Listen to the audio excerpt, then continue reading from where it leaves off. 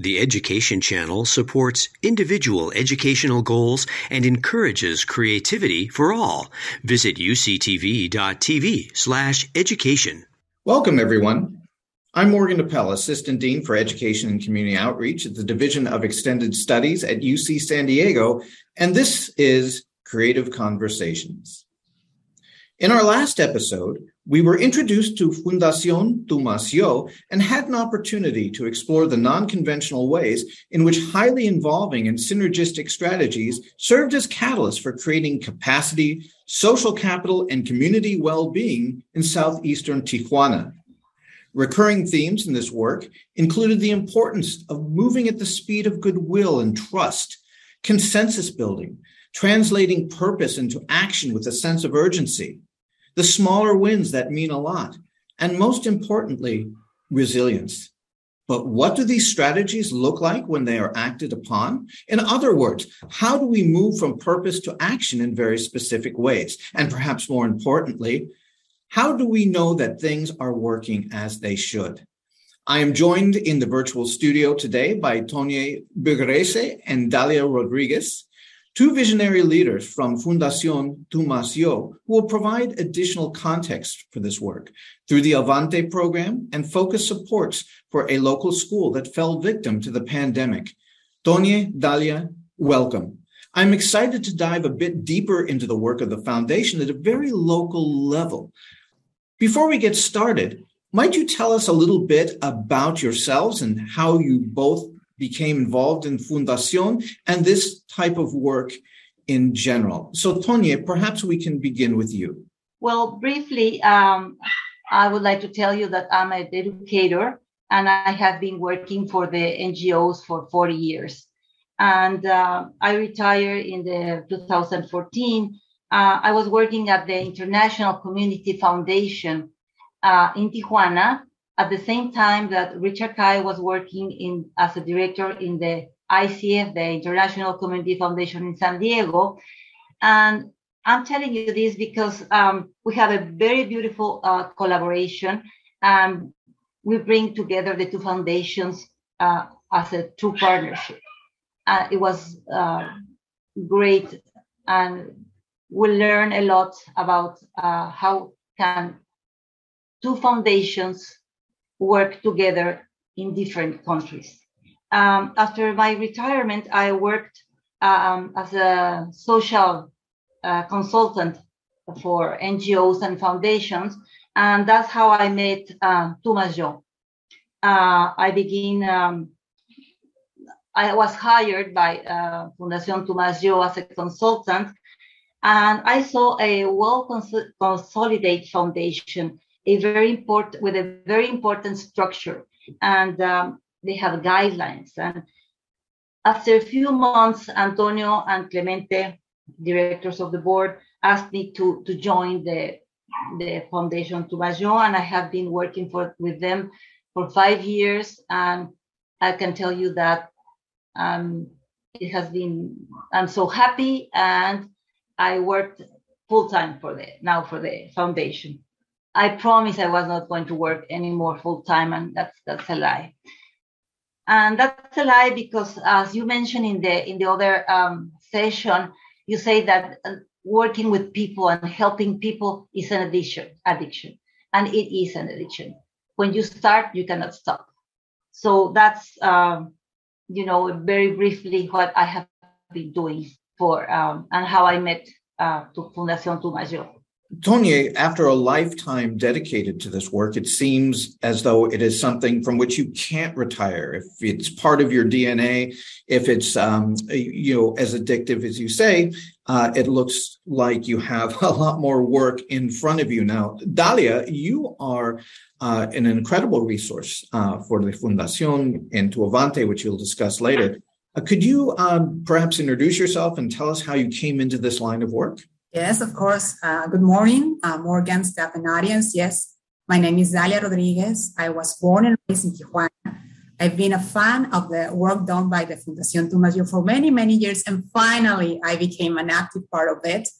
I have a degree in business, international business, And I'm the director of Avante, which is the educational program of Fundación Tomás Yo. It is a real pleasure to be in this conversation with all of you. So, Dalia, how do you get from being a fan to being actually on the team?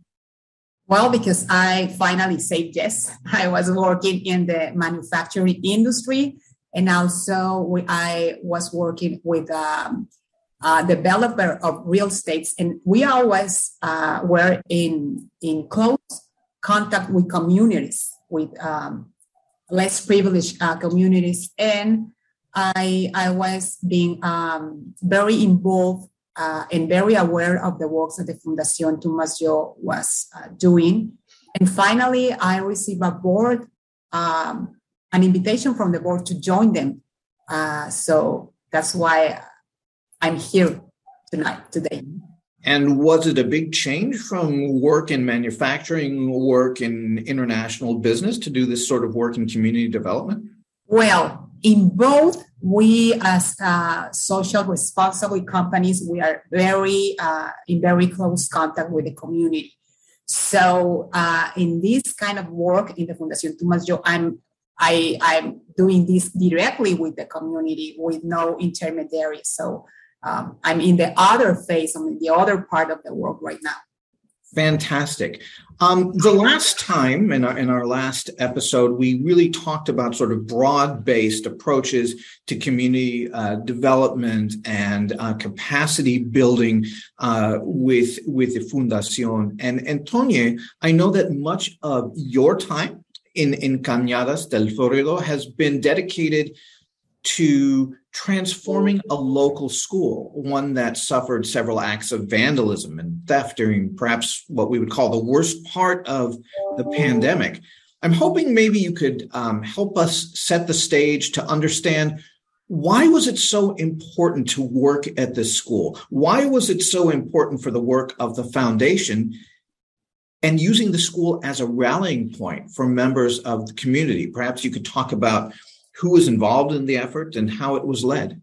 Well, Morgan, I would like to go and explain the process that we went through, and then we can see how we end in the school. And the Fundación Tomás Yo changed their activities, as Antonio and Alex mentioned, but without leaving the DNA, which was the community services. But the circumstances of the pandemic pushes us to take new directions to for the foundation.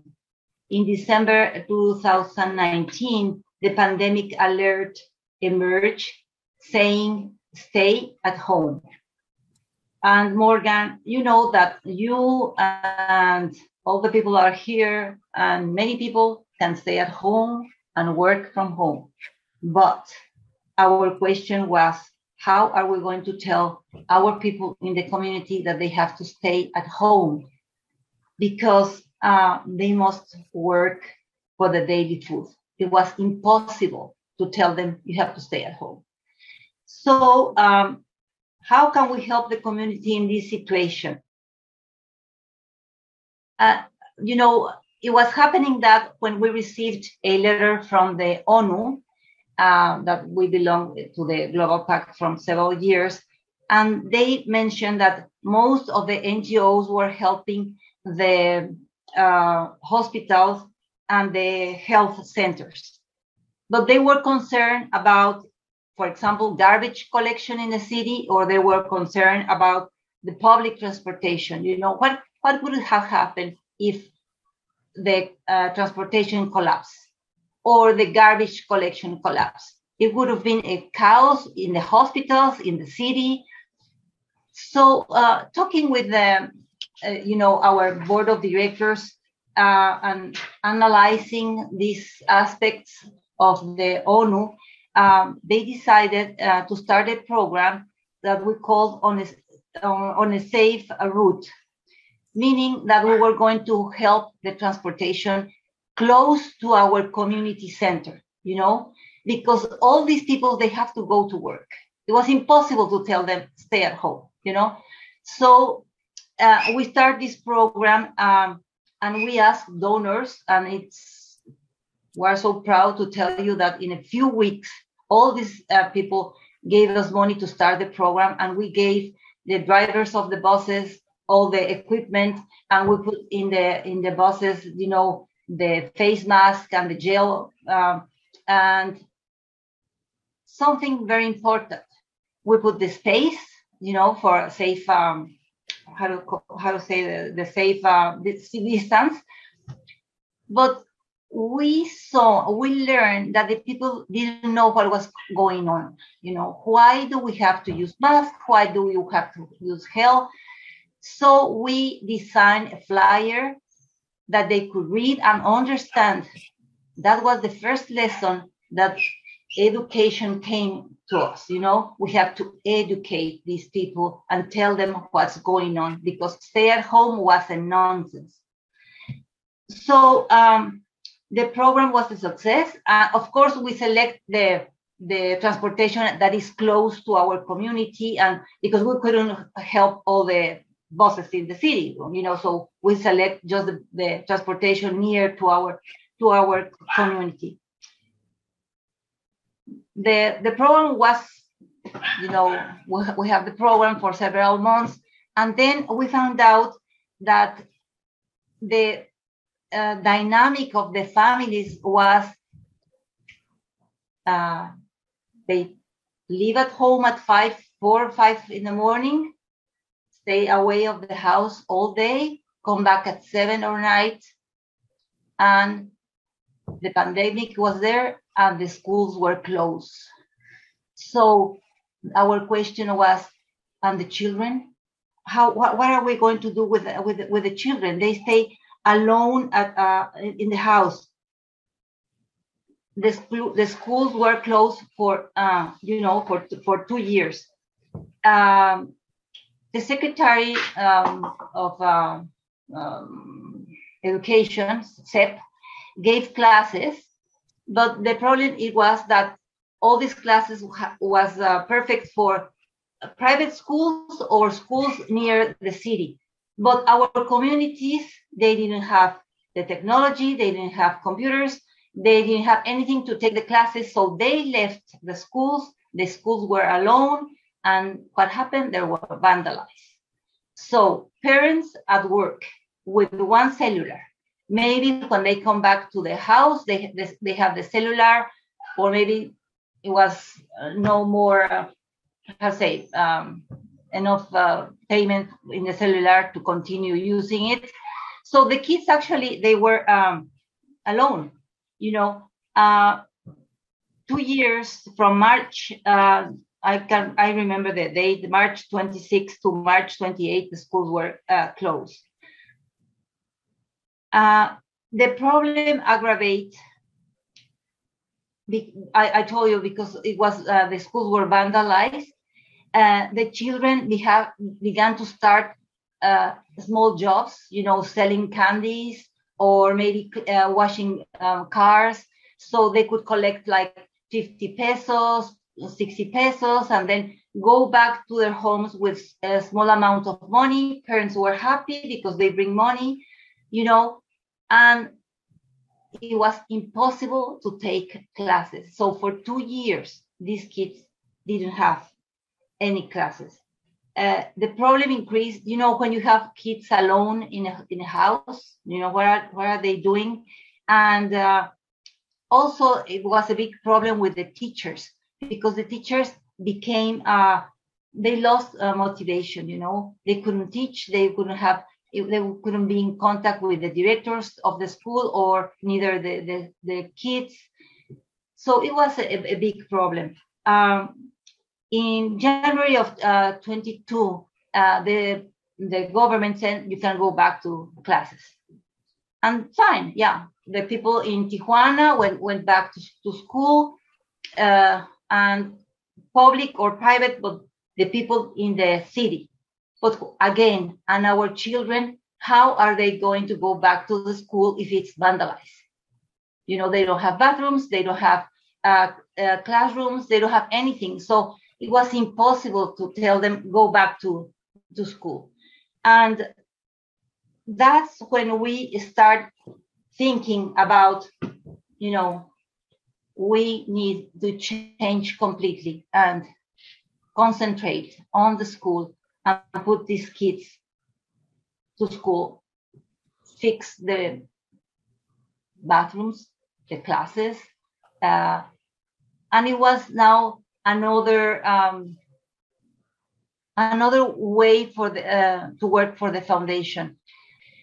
When we start doing this to the school, we didn't want to have to go back to a traditional school. We wanted to go back with a new face, with new programs. We wanted to a drastic change and rebuilding the school. We need to have, as I said, bathrooms, classrooms, and create a model for education. So we start thinking on extracurriculum classes with financial study, give them financial studies and technology. We need, and Dalia is going to explain the Avante program that borns because we needed to give them the tools so they could have these classes. So our goal was to have a higher level of education. Of course, they have to follow the STEP program. That's not optional. They have to follow the STEP, but we have to give them something, to add something to the program.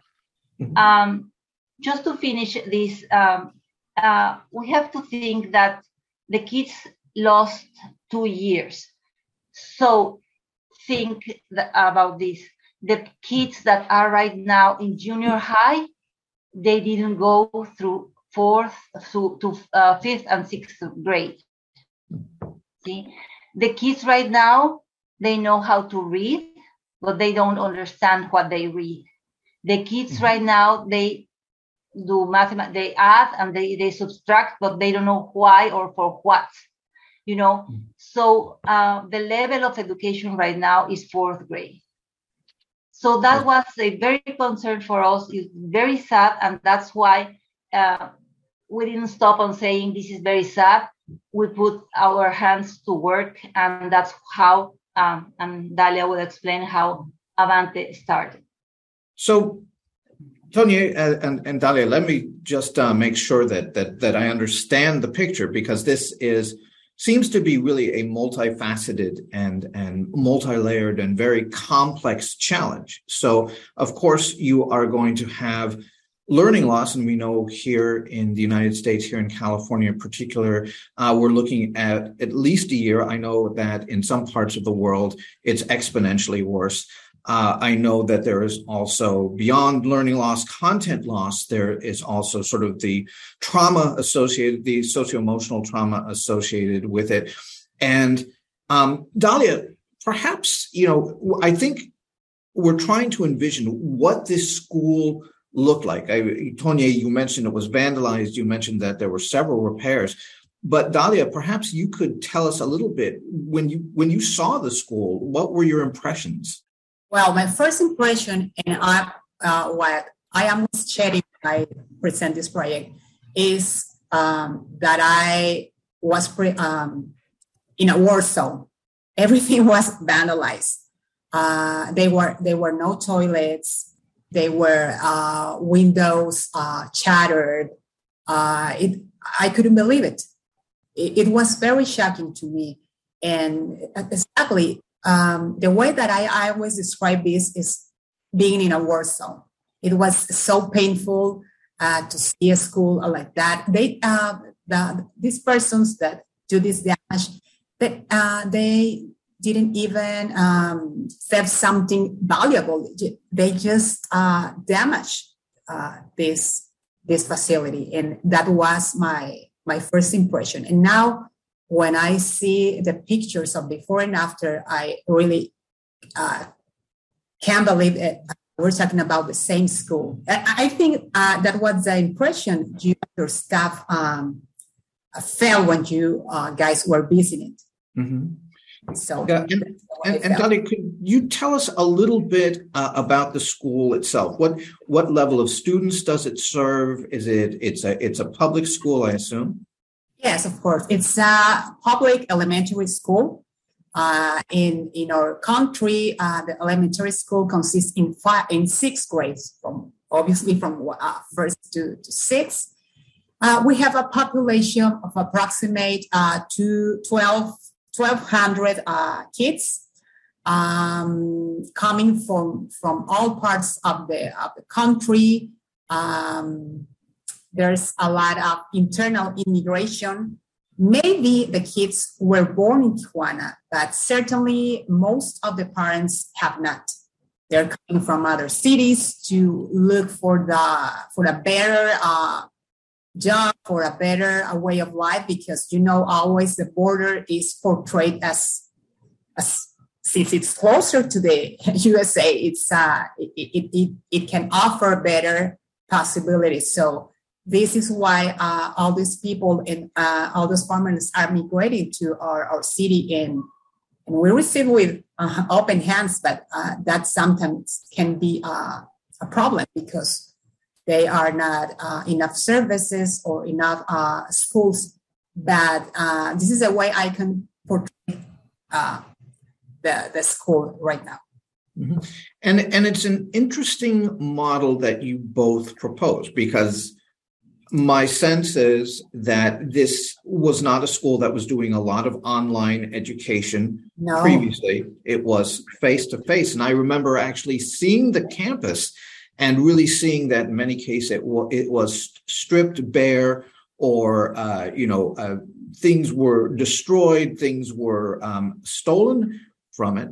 And I find it intriguing that you'd go from a very much in-person model to a model that is also based in part online. And the model is intriguing because it is a hybrid model, and you're actually establishing a space for that. And I know as educators, Dalia, we are very much aware of not only the digital divide, so it's not a matter of have and have not, but it's really a series of digital divides that are growing into chasms. And I think we talked about that in our last episode, but these are divides that negatively impact learners who don't have access to technology. So it's not really just I have it or I don't, but it's the degrees of having not. It has to do with speed. It has to do with things like memory. And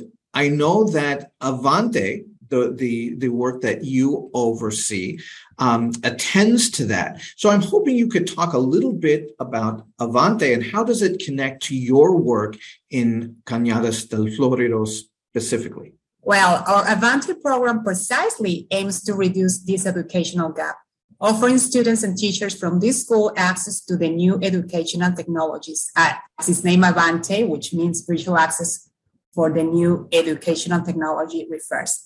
So the main 2 objectives of this program is first, number 1, to offer equipment and knowledge so students and teachers can not only know but dominate the educational platforms that are available for online educations.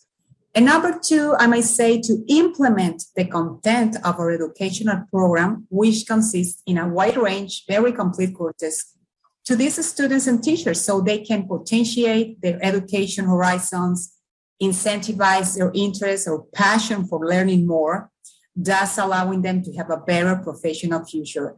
I think in this way is how Fundación Tomás Yo looks to contribute for cities in construction, which I might say its main mission. Mm-hmm. And could you tell me a little bit about the online curriculum? Is it solely curriculum that is developed in Mexico, or is it also, are you able to access content from the United States regionally? Okay, of course. Well, right now this program consists in 8 courses in which, by the way, UCSD, my university, participates. We have courses from emprendedurism, financial courses. We have also STEAM courses, and that's our curriculum right now. But these possibilities are expanding because of the connection or the alliances. For example, with my universidad from UCSD, we have access to a broader themes for a broader group of people, like students, like teachers, like even parents. And that's how our educational program is conformed right now. But it's very flexible. It's really a comprehensive effort. So you have parents and teachers and students all together, somewhat speaking a common language in a different dialect. And I think that this type of education is unique. From your vantage point, how do you think everything is going? I think it's very good. They are so excited to participate because they are very realistic about the value of these courses. They know they have a cost, and we are, as a foundation and working with our allies, we are giving these courses for free. But not only the financial cost, we are always telling them how lucky, if I can use that word, how lucky they are to obtain these educational resources from such important organizations like UCSD. Like, for instance, we work with a company called Vesta, which is a very well-renowned company that is devoted to the development of industrial parks. And also through them, we are giving some courses of entrepreneurism. So they are so happy, meaning the community, so happy to receive this content. And especially because with this type of actions, we are putting this elementary public school to the level of a private school, or maybe in a better position, talking about the educational hybrid content we are offering to them. So they are taking this opportunity. They are collaborating with us. Parents are thrilled about this. And it's it has a very high social impact, but also it's a beautiful labor. And all of this is taking place at the school.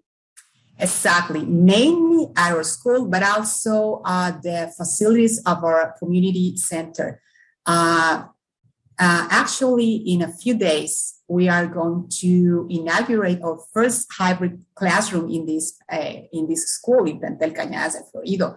So there's not only about the rehab of a facility, yes, exactly, but also to open this digital education content for them in their school, not only for the students, not only for the teachers, but the community in general. You don't have to be a student to receive this education. You don't have to live nearby, in the nearby areas, to have access to this educational program we are offering.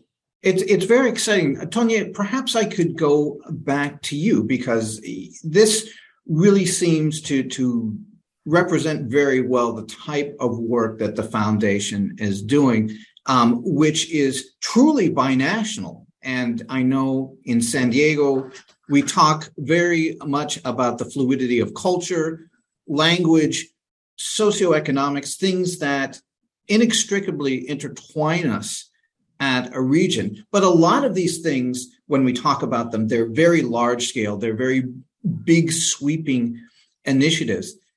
Maybe you could tell us how this is being played out at the Fundación. For example, smaller scale partnerships with the Junior Chamber of Commerce and UC San Diego.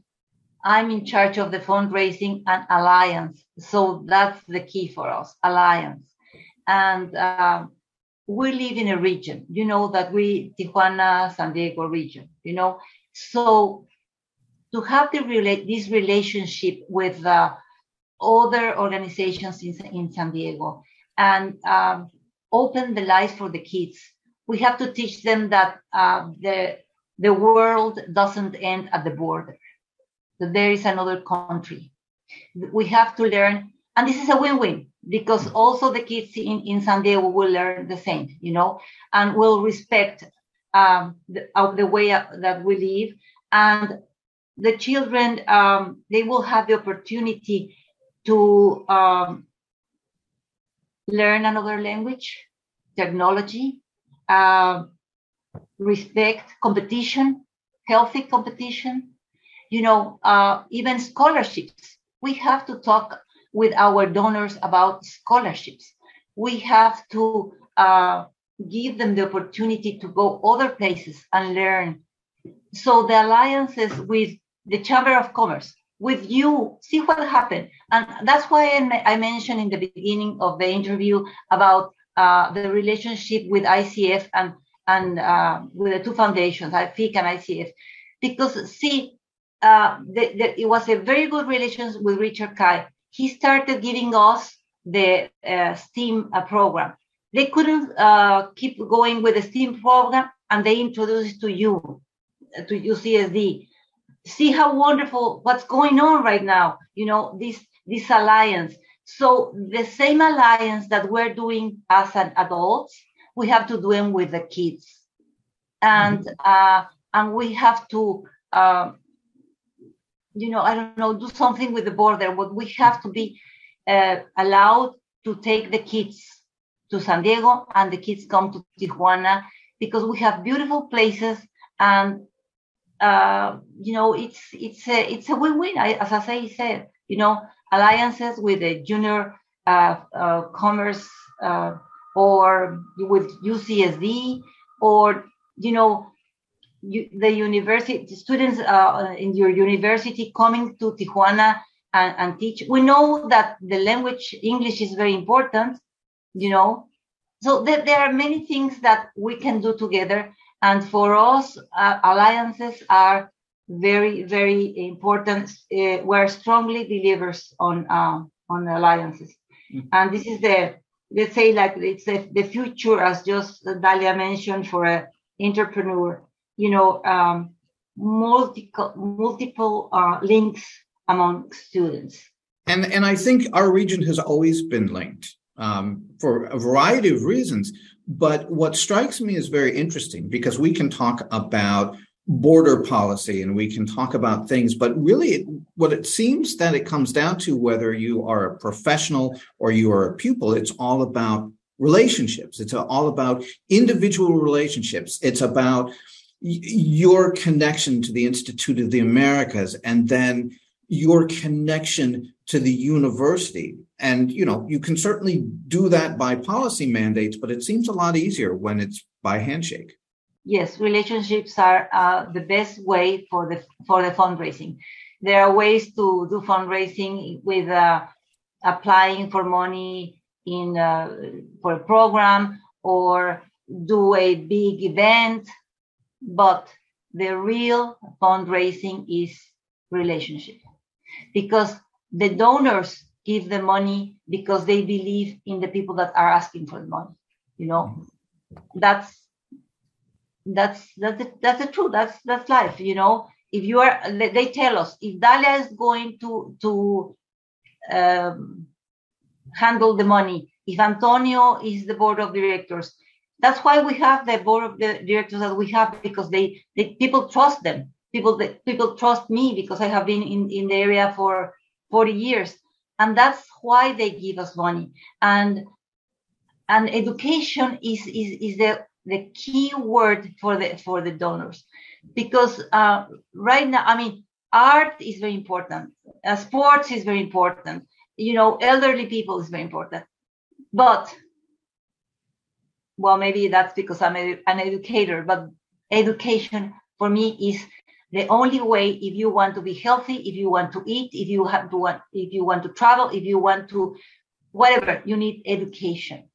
And it's a right for the kids. It's not that we are so nice, good people, how lovely we are, that we are helping the people, not the kids. No, this is a human right that the kids, all the kids in the world, they have the right to have education, and not just ABC education. We need to give them more. And it's interesting that you mention education as a human right, because I know that the work that we do within the Division of Extended Studies, particularly through education and community outreach, all of our work is based on the premise that education is a fundamental human right. And I think Kofi Annan from the United Nations suggested that, and really it all flows from that point. But what strikes me, Tonia, is that you have found a quite a wonderful balance between fiscal capital and social capital, and really have found sort of an equivalency between the two, that you can't have one without the other. Now, Dalia, back to you. So I'm wondering, as you gain momentum through Avante, so as you're pushing through and you're doing this wonderfully creative work, what are some of the things that you have learned? And what does the future hold for Avante? What does the future hold for Fundación Tomasio? Well, what I have learned a lot, but if I can just highlight some of that learning that I had, I may say the importance of listening to the community. As Tonia already mentioned, at the first stage of the pandemic, we went to the streets to give away hand sanitizers and face masks. Then the community told us, we have a problem with the education of our children, and we moved directly to that path. Also, I can include in this learning the social cost of having adults that didn't receive proper education at their young ages, taking important decisions about our country right now. That's so painful. And especially the importance of collaboration instead of assistantialism. And what does the future look like for Avante? What would you like to see 5 years from now? You mentioned the importance of educating adults. Perhaps is that part of it? Yes, of course. Adults and teachers, adults in the forms of teachers and parents are always equals in our educational program. How do I see the future of Avante? I see it very, very bright, a very bright future. We are going to focus on education. Fundación Tomasio, focusing on education, and to replicate our school transformation project in other schools in the same condition to implement our hybrid educational program. At this point, Morgan, 40 schools couldn't return to in-person classes yet due to its damage or vandalization level. And now, so to open schools to the communities, as I was stating before, even if you're not a student or live nearby the school, you should have access to the school in a form of a community center.